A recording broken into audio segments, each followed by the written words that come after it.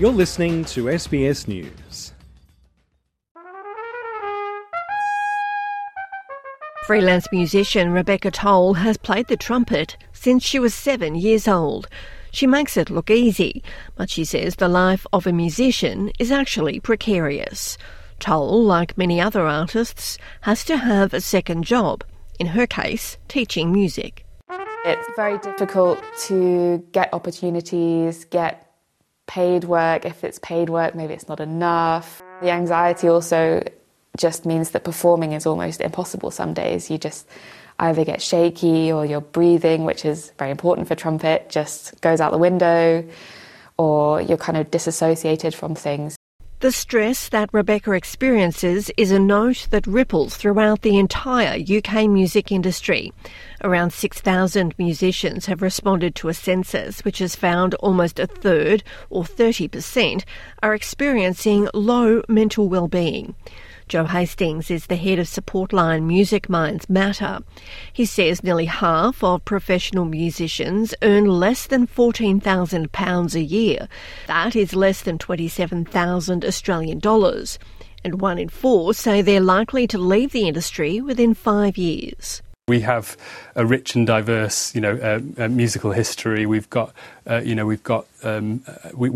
punch way above our weight in terms of what we produce.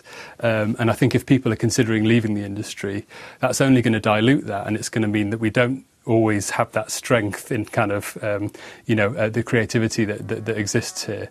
The British government says it's investing millions of pounds in initiatives to boost grassroots music and to help musicians break into international markets. Chris Walters from the UK Musicians Trade Union says he hopes the government realises how much music brings to the nation. We would ask the government to reflect on the immense value of the music industry to the UK and then consider the lives of musicians and how realistic is it that musicians can keep producing this fantastic music that the UK is well known for on such low levels of pay and such precarious lifestyles. It's a dilemma that's not limited to the UK. In Australia, musicians are facing similar issues. Clive Miller is the CEO of Support Act, which provides crisis relief to music workers. I think in the last financial year, we processed around 900 crisis relief grants for a value of about $2.3 million. So that is potentially the new normal for us. And when you consider that pre-COVID, we used to do about 70 grants for around about $350,000, you can see that there's a pretty significant lift there. And on the mental health front, people calling a helpline, there's been a 46% increase just over the course of this year, which is actually quite significant. Like the UK government, Australia's leaders have promised to back its music artists. Earlier this year, Arts Minister Tony Burke announced what he called a Creative Australia strategy to give the music industry more certainty. He says the new setup will be more responsive to musicians' needs. Imagine this is a scenario. Somebody's been, working small bars as a musician. They've got their streaming music's going okay. They suddenly get an opportunity where someone has fallen off a festival lineup overseas and they have a big opportunity, but it can only be taken now. If you went to the old Australia Council, it would be, we'll put in an application and we'll see some peer review as to whether, and by the time you got an answer, the festival had gone. The opportunity was over. Because the organisation very much worked, as it was meant to, within a funded world.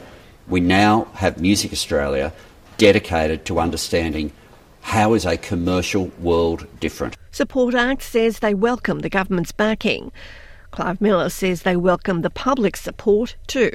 He's argued that since COVID, more patrons have come to realise the life of a musician is not as glamorous and lucrative as they once assumed. People are putting themselves out on the line all the time and being judged very publicly. So I think that everyone's come to understand that there's a lot of financial insecurity, that being away from home when you're on tour, also creates problems. There are those elevated levels of psychological distress that I mentioned, and let's face it. I mean, when people are sort of onto it, perhaps they're not living their best lifestyle either. So I think music is more than just the people we see on stage. It's all the people behind the scenes that help make it happen as well.